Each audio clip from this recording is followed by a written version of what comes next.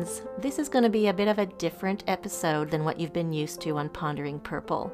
I'll start posting more topical fare again in the near future, but I thought I'd begin this school year, although a little bit late, by sharing with you a talk I gave at a retreat just this past weekend. To be honest, when I found out the topic I'd been assigned, I nearly bowed out. How does a person stand in front of a room full of mostly strangers and speak for 45 minutes on the subject of hearing Jesus in the chaos of our pain?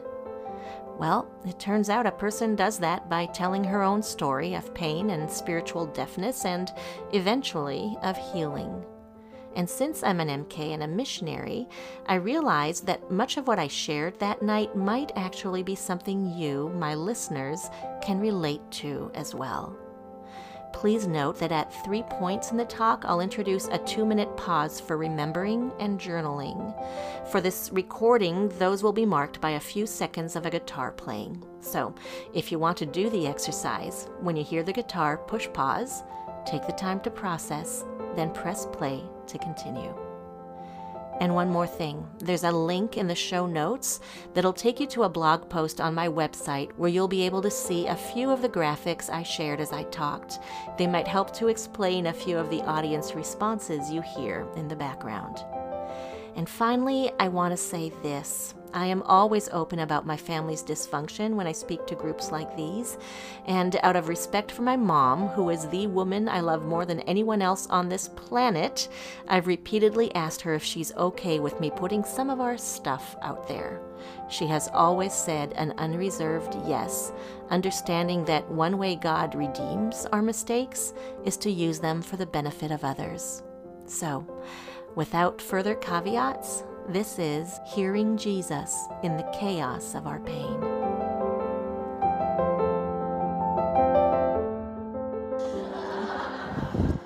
So this is such a complicated topic that I've been blessed with tonight. And as I was thinking about how I wanted to cover it, my first thought was, I think I need to think about what voices sometimes outscream Jesus' voice. When we have trouble hearing him sometimes, I think it's because other voices are louder than his. So what I'm going to do is walk through 4 phases of my life and give you some of the instances of what I have experienced and what voices came out of those experiences.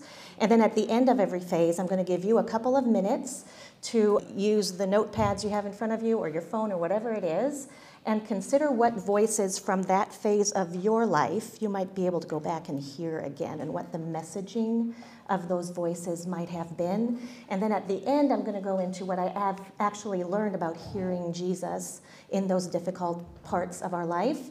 I want you to know I'm very open with sharing about my life. So as I share some things with you, I don't want you to feel like you have to help me or fix me or comfort me. What I am sharing tonight is something that I'm comfortable sharing with all of you, in the hope that even though my story is very MK-based, missionaries kid-based, I think there are universal aspects of the human experience that will connect in some way with you as well. So that is my prayer as I begin. I'm going to give you a very basic tour of those 4 stages. And the best way to do that, I think, is to use something I call the rubber ducky technique. I work with missionary families and MKs around the world. It is one of my great joys in life. And this is one of the techniques that I give parents, because if you're anything like me, you grew up in a Christian environment where talking about the hard stuff was not okay. Where talking about the hard stuff was almost seen as kind of sin-ish, sin-adjacent, to talk about the hard stuff. So I tell these parents to get 2 duckies and to have their kids decorate one in happy colors and flowers and rainbows, and to decorate the other one in less happy colors and not flowers and not rainbows. And then once a week or every day, whatever the family needs, they pass the duckies around the table, and each person, mom and dad included, hold the yay duck and the yuck duck. And they talk about what the yay of today was and what the yuck of today was, because it takes a pair of ducks to define a paradox in our life. You're so very welcome. I worked really hard on that.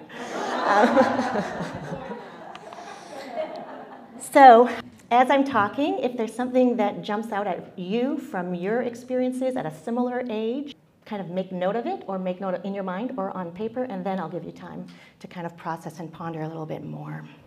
So without wanting to be, to show off, I was born and raised in France. That's just the reality.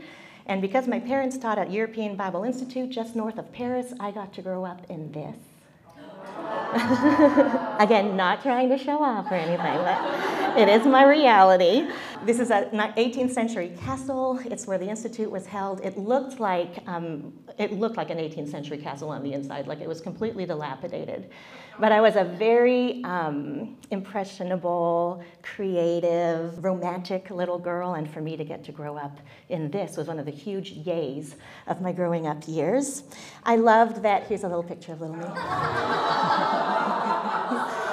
Time has not been kind, ladies. Time has not been kind. And can I hear it from the menopause section at the back of the room? Thank you. Cheryl's fanning herself. I got to grow up in a community of missionaries, so everybody was aunt and uncle. That was part of the yays as well. I got to travel a lot. Just north of Paris is pretty close to a lot of places. I can remember growing up, waking up one morning and my dad saying, "Who's in the mood for Baskin-Robbins?" And the hands went up, and he said, "Well, the nearest one is in Belgium, so let's drive to Belgium to get some Baskin-Robbins." So 3.5 hours to get ice cream, and then 3.5 hours back. Is it any wonder that I have a little bit of disordered eating today? Because the lengths we would go to. I got to grow up speaking 2 languages. I didn't have to learn them. I just kind of was steeped in both languages growing up. Huge part of what I'm grateful for.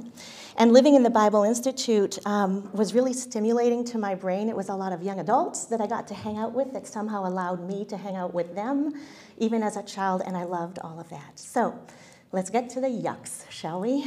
There was a darkness and a fatalism about the French culture. Some of you might come from cultures where there's just a pessimism, a pessimistic outlook on life. If you've watched any French movies, you know what I'm talking about. The barn burns down, the dog runs away, a tumbleweed goes by. There are no tumbleweeds in France, but it's the image. So really pessimistic. And some of these beautiful young adult students invited me to be part of the Poets' Corner, where we would get together and sit around and read poetry to each other. And they were writing poems about God and nature and love. And it gets around to Shelley's turn. I was Shelley. I was also Lely in those days. And I pulled out this poem that I had written in French that I absolutely loved. And it was about a baby seal being bludgeoned to death. That pessimism has steeped into my spirit in a big way. I also started French schools in those days. Reminds me a little bit of this.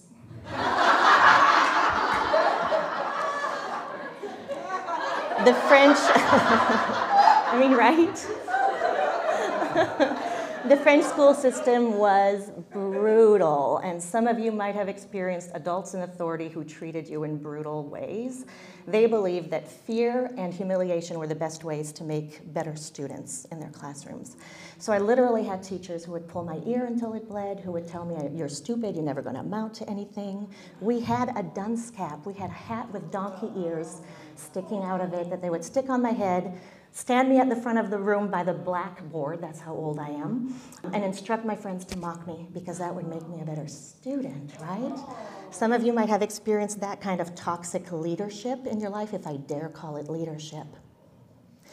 My father was the kind of man that if you broke down at 4 o'clock in the morning, you called him, he would be there as quickly as he could be there. He was the life of the party. Big Canadian man living in France with a big voice and a big personality. He was also a very broken man behind closed doors.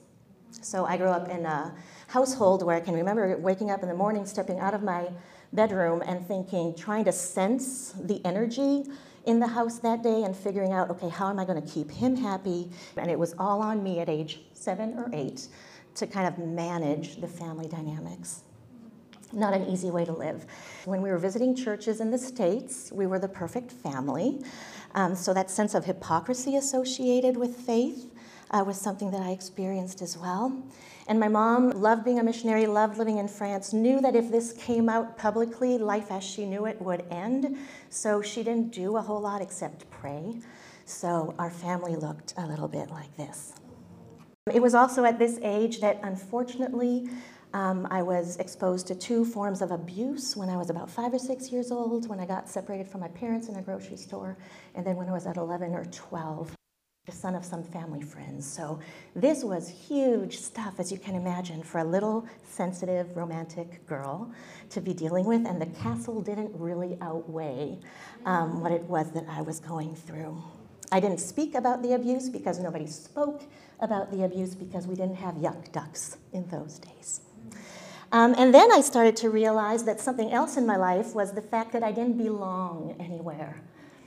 I was at home in France, I was at home in Canada, I was at home in the States, but maybe like some of you, there was no place where I 100% felt belonging. And this book illustrated that for me. It's the story, if you don't know it, that little bird falls out of a tree and he's trying to find his people, and he goes to the cow and the tractor and the dog and says, "Are you my mother? Are you one of me? Is there a sameness that I can find with you?"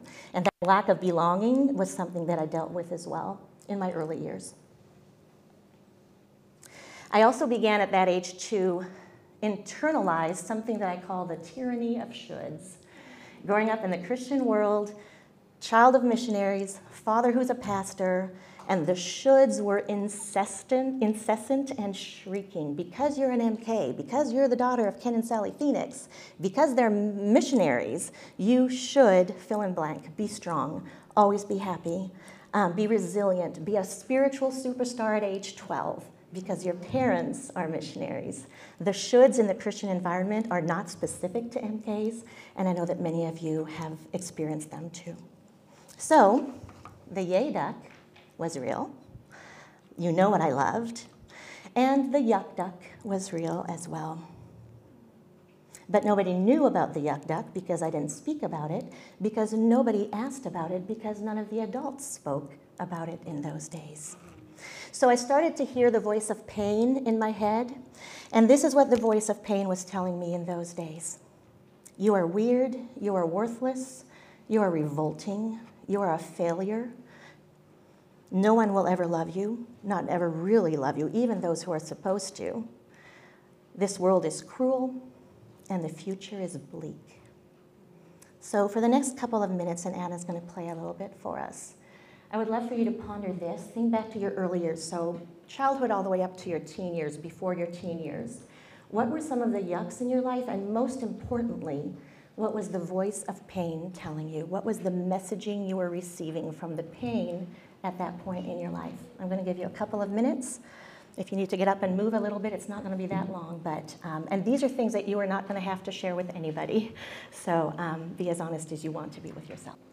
And I want to tell you as well that if this is uncomfortable for you, you can just spend these couple of minutes every time praying. You don't have to contemplate what I'm asking you to contemplate.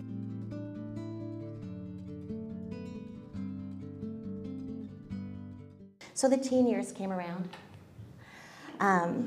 And we know that nothing emotional ever happens in your teen years because your hormones are completely under control. So that was the case for me.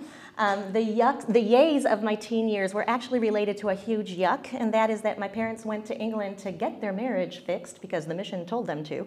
But what do we do with Michelle? We send Michelle to boarding school. So that was the yuck, that was the huge yuck then. However, while at boarding school, I found friends who were just like me. This was a school for missionaries' kids, other people who have lived cross-culturally, grown up in that pressure cooker world of ministry.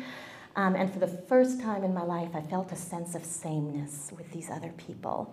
Even though their cultures were different than mine, that multicultural ministry should-infused life was something that we all had in common. I had teachers who actually cared for me. What a difference. I actually waited for them to turn on me for an entire year. I kept thinking, this is not sustainable. At some point, you're going to become mean again.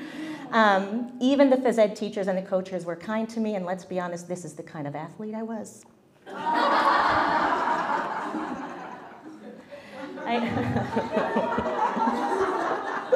Gets me every time. I also got to be involved in music and theater, all of which I loved and kind of set the course for the rest of my life. So that was great. The yucks, we had to get around to those. I think that kind of shows some of the yucks that were going on in my life. Some teenage angst is absolutely normal. There's kind of no way around that for most of us. But for me, it was compounded by that sense of rootlessness. I felt like I wasn't anchored anywhere, and by those shoulds.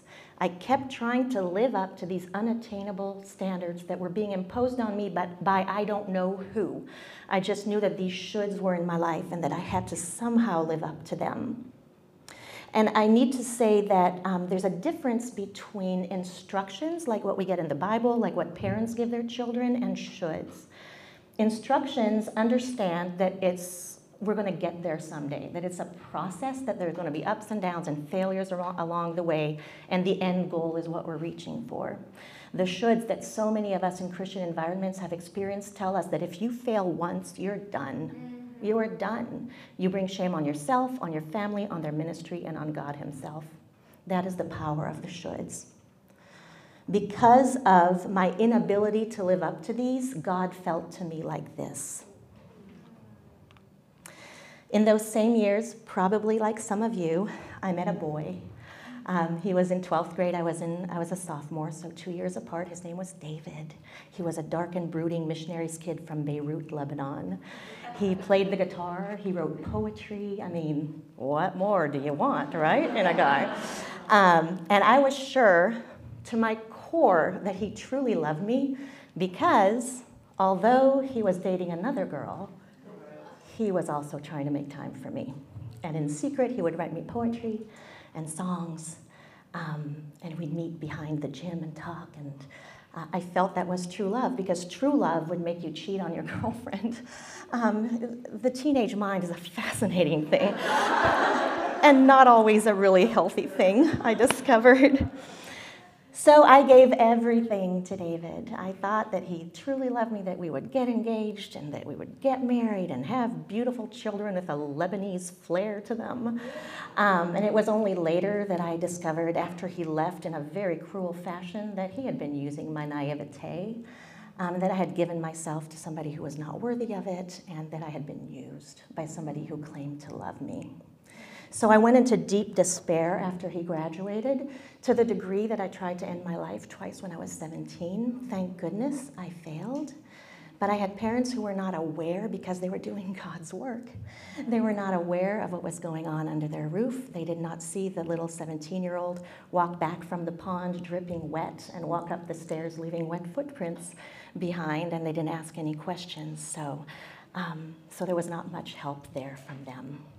High school ended. Those chosen family members of mine, those friends, in those days we were splitting, going across the world from each other. There was no Facebook. There were no easy communication methods. So it was the end. It felt like a death. And that was truly one of the hardest periods of my life, was saying goodbye to all of them. But the shoulds told me, you should be fine with this. This is the way the mission field works. You knew it was coming, and you are a superstar in the faith, so you will be fine with losing this part of your life. So what were the voices of pain saying to me? They were saying, you will never belong, you will never measure up. People who claim to love you are lying. Sadness is sin. You aren't important enough to be cared for, and people you love will always leave. My question for you for the next couple of minutes is this. What were the yucks in your life during your teenage years? And what was the voice of pain telling you? A couple more minutes on this.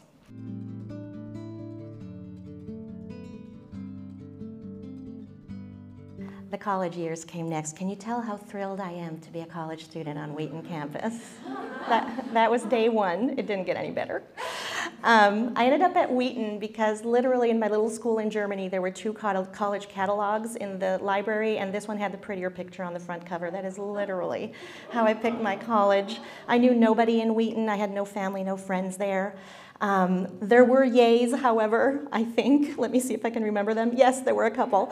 I got to study communications, which I loved. I had this wonderful professor called Mr. Hollitz, Dr. Hollitz, who kind of took me under his wing and was helpful. I got to be involved in high caliber music, which I loved.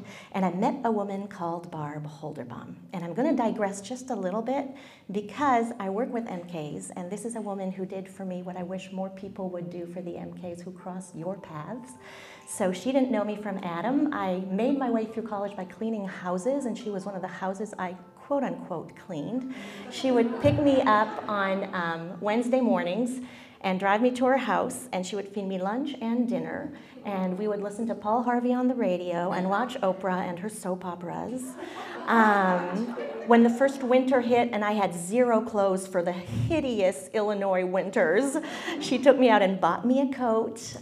She would take me to the Repeat Boutique, which is a boutique where you can get free clothes if you're a missionary's kid. She just took me under her wing and taught me what I needed to know, and you can be Barb Holderbaums in the life of the MKs who cross your path. So that's my little plug for the MKs you know. And what I didn't realize then is that she was God's voice in that period of my life, but the other voices were louder.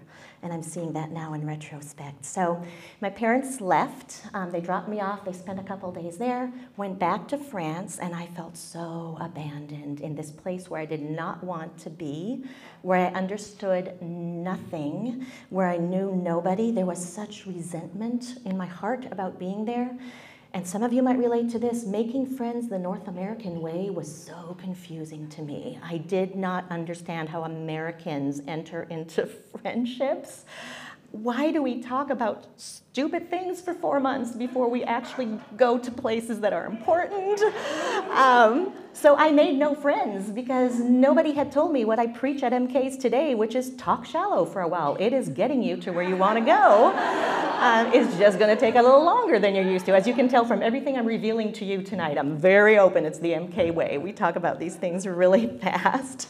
So that was hard, and then I just felt so inept at so many simple things because this was not my home. I had never lived here. So driving a car, I didn't drive until I was 21. I didn't know how to get a bank account open. I didn't know how to use ATMs. Didn't know how to go to the doctor. You keep your clothes on at the doctor's here? Who knew? That was a total revelation to me. You go in for a sore throat in Germany and you end up with your top off. That's just the way it works. So I like the plastic and paper robes. Those were great. I felt isolated, I felt completely misunderstood, and because I didn't know how to make friends the American way, there was no hope. I didn't see anything changing in the near future. So really the college years were the culmination of all the yucks of a lifetime, and God was so distant. I tried so hard to hear from him, to reach him, and there didn't seem to be anything I could do to get to connect with him. So the voices of pain, once again, were very loud and audible at this point, and they were saying to me, no one will ever understand you. You're completely alone trying to cope with life. You will never feel at home anywhere. You're embarrassingly helpless. Even God is done with you. So my question for you is, your college or young adult years, if you didn't go to college, what were the yucks in your life, and what was the voice of pain telling you? A couple of minutes for that.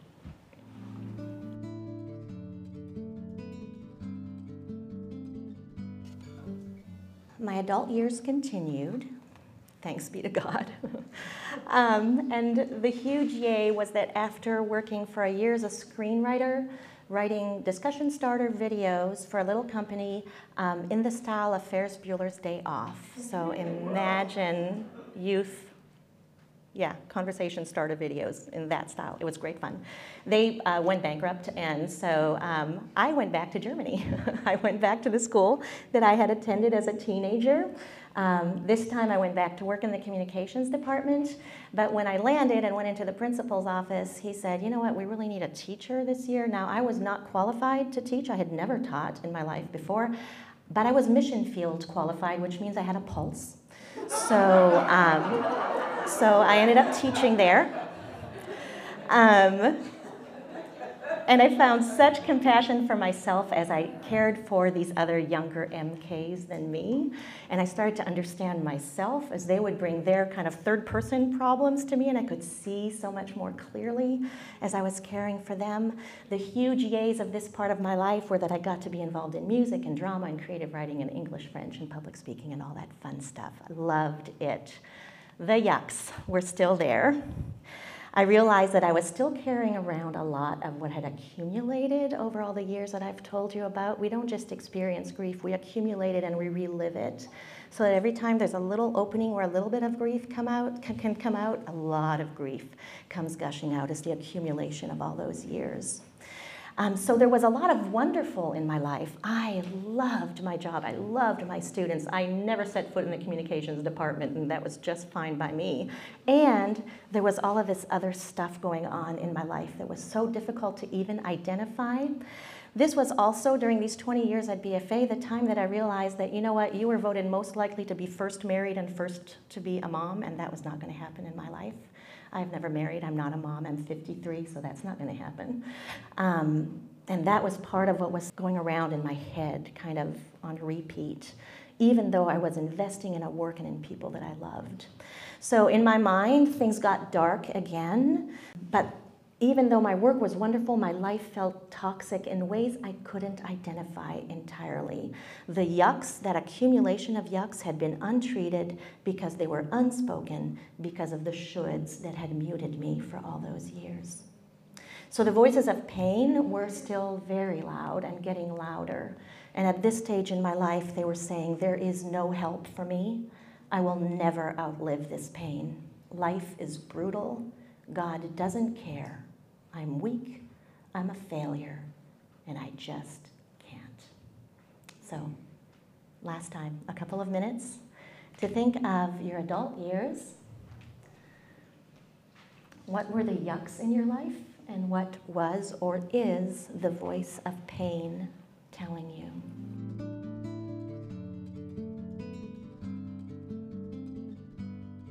So the good news is that was not the end of my story. What I discovered is that that accumulation of shoulds, of words that I was hearing from the voices of pain, was starting to look something like this. And it was so overwhelming that I didn't know what to do with it. And if I were to put a picture to it, it would be this. I felt like that was the accumulation of all of the stones in my life, the stones of grief and loss and trauma and rejection, anger, doubt, and it was crippling me. I could not move out of under this pile of stones. And I realized that the stones I carried had begun to determine a few things in my life: how I felt about myself, worthless, disgusting, useless, expendable; how I felt about God, distant, demanding, disappointed; and how I felt about the world around me, unsafe, harmful, and perpetually so. So I knew that I needed to do something about it. And as you think back to what you've accumulated in your mind of the voices, the statements that you've written down or that you've thought through tonight, consider whether you're like this statue and you have these hundreds of little stones that you're carrying around, or maybe you've got one big boulder that's taking up most of the space in your pain. Or maybe it's just this kind of blurry thing that's out there and feels threatening and you don't quite know what it is. I had tried, by this point, all kinds of help. Counseling, medication, meditation, community, all of those are great and worthwhile and worth investing in, but I still could not get to Jesus or to God. He was this walled-off shape in the distance that didn't feel safe or caring. So I got help, not because I wanted to. I flew back from Germany to the States, was staying with a friend. She saw the state I was in and said, Michelle, you've got to get in to see somebody. So she got me an appointment with her therapist in St. Charles, Illinois. And that man, and I had seen therapists before, this was not my first rodeo, but this man said 4 words that changed my life. He said, of course you're broken. Of course you're broken. I was 23. I was at the end of my rope. When I would drive home from Germany, I lived in France and worked in Germany, suffering for the Lord. I would drive home along this beautiful French road with a row of trees on each side, evenly spaced. You've seen it in the movies, right? And coming off a day where I loved everything I was doing, and I would have this thing in the back of my mind that would say, if you just turn the wheel a little bit and hit that tree right there, right on, something will end. I didn't know what it was, but I needed something to end. So I didn't know this therapist. He wasn't from any kind of ministry community. He was completely unrelated to any of my worlds. He was safe from shoulds, from judgment, from the God bludgeons that I had been hit with a few times, and I just vomited my life story out to this man. Bless his heart. And I held nothing back, and I probably used words that would have had my parents turning green, but I just needed to get it, all those stones. I needed to get all those stones out. And when I was finished, kind of out of breath from having revealed so much, he was sitting forward and he was looking at me, and that's when he said, "Of course you're broken." There was no shaming. There was no minimizing. There was no spiritualizing of my pain. And he didn't mean broken in the sense of beyond repair, like you're done, so sorry. It was in the sense of I had been so wounded by life's injustice and pain, and my brokenness was real, and it was okay. It was okay. Those words changed my life. They gave me permission to feel pain. They gave me permission to weep and groan and question and thrash. They gave me permission to be human, which the Christian world in many ways had not given me before. Being broken, I want you to hear me say this, being broken is not weakness. Being broken is not sin. And expressing our brokenness is not shameful. That is what I learned from that man that day. Elizabeth Kubler-Ross is the person who developed the 5 stages of grief. She also said this, which is really the mantra of everything I do in my life and ministry: grief must be witnessed in order to be healed. But we're afraid of feeling it, and the shoulds tell us we should be strong enough not to express it, and so we sit with our grief in silence and privacy, and we deprive it of the chance to be healed. So I had to contradict the guilt and the shoulds with 5 permissions. I'm going to walk you through them really fast in order to isolate the voice of pain and elevate the voice of love. So let me tell you what they are. I need to start with this one, and that is permission not to hear him. Permission not to hear him. The voice of lies tells us that if we can't hear him, we're a spiritual failure. And there are seasons when, honestly, we just won't, when the effort of survival is going to drown out any voice, including God's. And it is okay for us not to hear him. It is okay for you, if you're in that season now, not to be able to hear him. I discovered that sometimes we use those stones that we carry with us to actually build protective walls around ourselves. And that is what I did so well. I built this very tight and narrow tower around myself to protect myself, to keep myself upright, to keep any further stones from hitting me. And I discovered only many years later that that wall that I had built was keeping me from reaching for community and was keeping me from sensing and hearing and seeing God's work in my life, because he doesn't impose himself on people. So if you are in that place where you are not hearing him, I would say this: when we can't hear God, we can try to remember who he is, even if it doesn't feel current. Through scriptures, we can do that for sure. Through what we know, what we have known him to be, going back in our memory to those seasons where we did sense and hear God's place, God's presence in our life. Through the words of those who can still hear him. That's what some of the cohorts we're talking about are going to do. When we can't hear him, maybe other people can hear him for us. And through those whose words and hearts and lives reflect him, like Barb Holderbaum and like a lot of people sitting in this room tonight. I gave myself the second permission to feel the pain, to silence the voices that told me I shouldn't. Shut up is a really good answer to them. And to elevate the voices that tell me I can. Like David in the Psalms, I am worn out from sobbing. All night I flood my bed with weeping, drenching it with my tears. My vision is blurred with grief. Like Jeremiah in Lamentations, I have cried until the tears no longer come. My heart is broken. Like Job, I have no peace, no quietness. I have no rest, but only turmoil. And like Gideon in Judges, if the Lord is with us, why has all this happened to us? The Lord has abandoned us. There it is. Rich Villodas is a pastor in New York, and he's made this beautiful statement. Lamenting is the spiritually mature response to sadness and sorrow. Our spiritual aliveness is not found in our ability to suppress our sadness. Our spiritual aliveness is found in our ability to bring it to God. No truer words have been said. It is not a sin to express the pain we're feeling. It is not sin to moan and sob and wish out loud that it was different.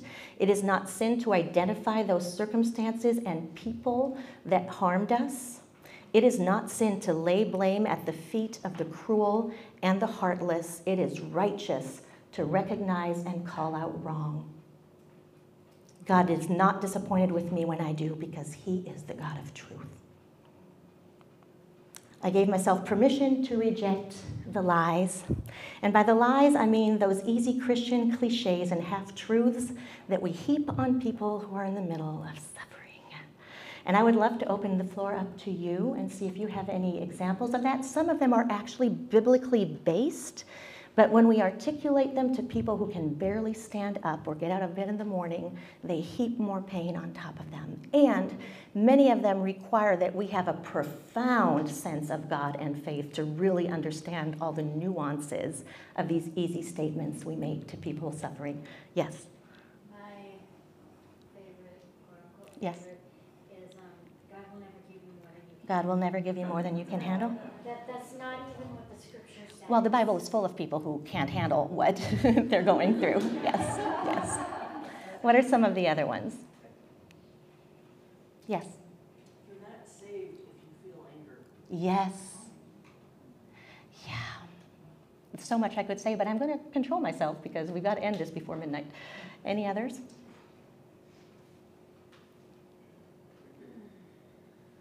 There's so many. It's kind of the flip. All my life, I believe that God would be disappointed in me if I were sad or angry with Him. With him, yeah, That that's not okay to have negative feelings yeah, toward God. yeah, That He won't abide that. yeah, yeah. Really, you don't have any more of those cliches? I mean, they were my steady diet growing up. This is your cross that you need Yes. to bear. Yeah, I'll give you an example a little bit later. But yeah, so many things that we say that really don't help. And I work with children, and I know children who have heard these things that we tell them about nothing bad happens to you, but that sifts through God's hands. And it is so difficult for children with a fragile and naive faith to make sense of those statements that people with PhDs are still writing books about. So I keep going back to Matthew 12, where he says, and I'll read you the rest of this verse later, but he says, "A bruised reed he will not break."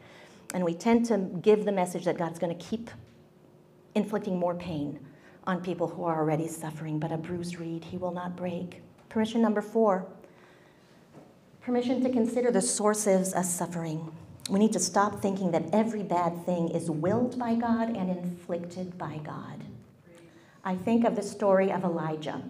Elijah went out into the cave in the mountains, and the Bible describes a storm of cataclysmic proportions where the wind was lifting the rocks up and they were slamming together in midair and falling back down broken. We're talking major storm.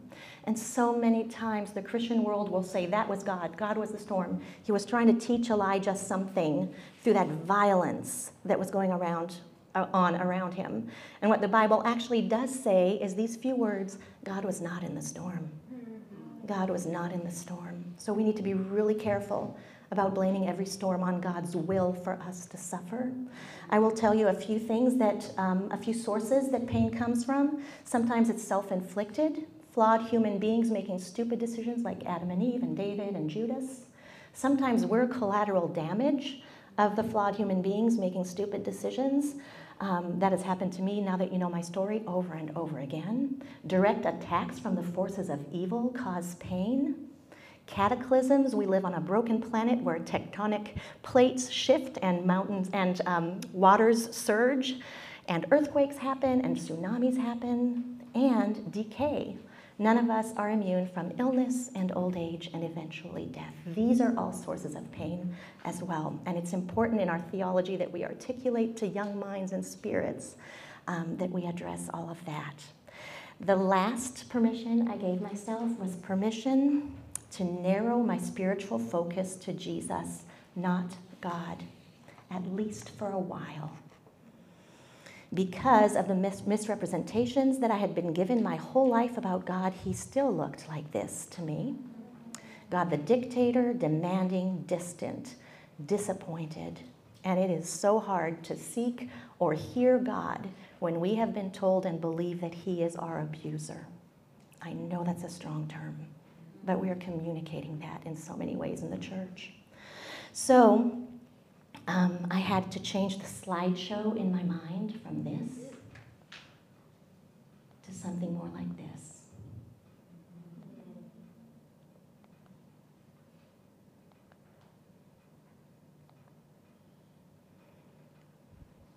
I realized that if I want to know who God is, I have to look at his son. Jesus is the embodiment of the spirit and heart of God for us.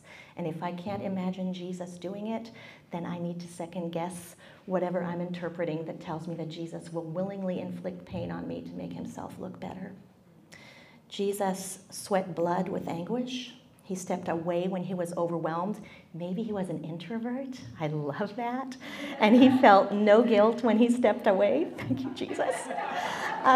He loved and reached out to the wounded, to the oppressed, to the hurting. He came to build a relationship with us, not a religion around himself. And so often we get that wrong. So I needed to remind myself of how his life was kindness and care. He laid hands on the lepers. He healed the ill and the blind. He liberated those bound by social injustice and by prejudice. He valued children and women. He respected the outcast. He listened, encouraged, fed, and comforted. This is a God I can get close to. I found speaking to that person easier than trying to earn the kindness of an angry, disappointed God.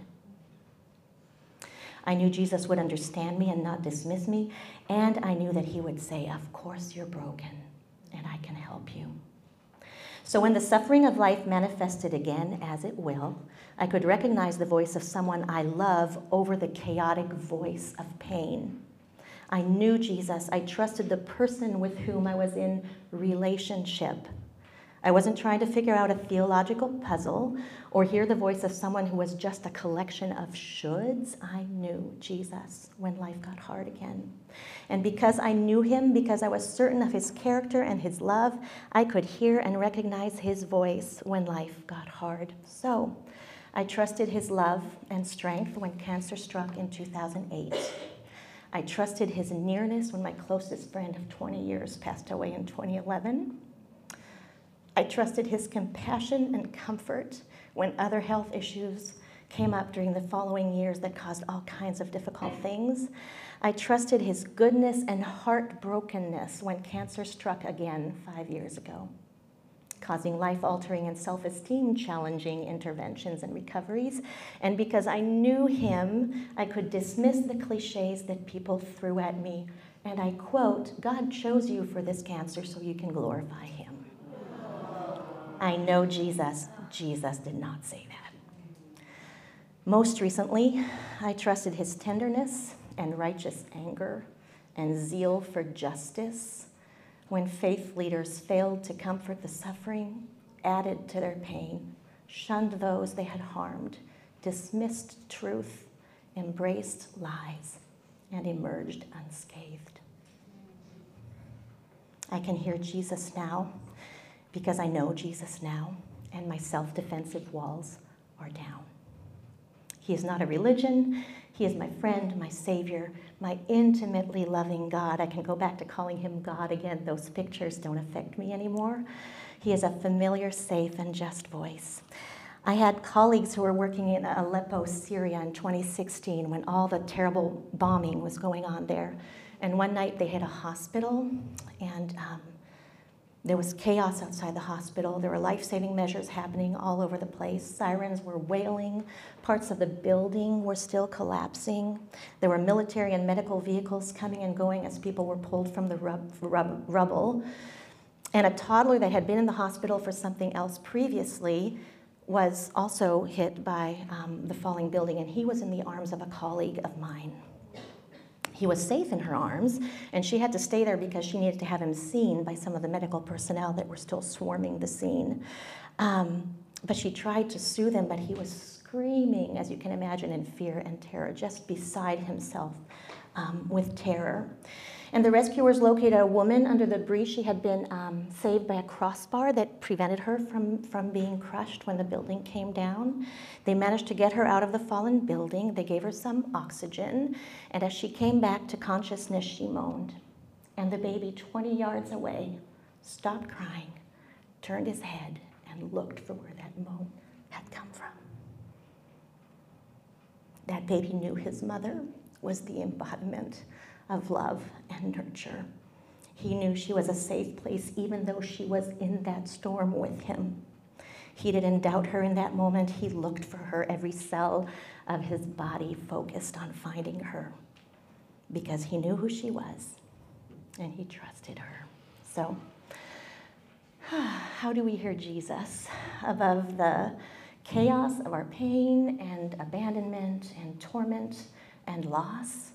Of course, we reach for the help we can get, for the processing help, reading the Bible, therapy, community, all of that, so important. And also, crucially, we learn about who he was and is by every means available to us.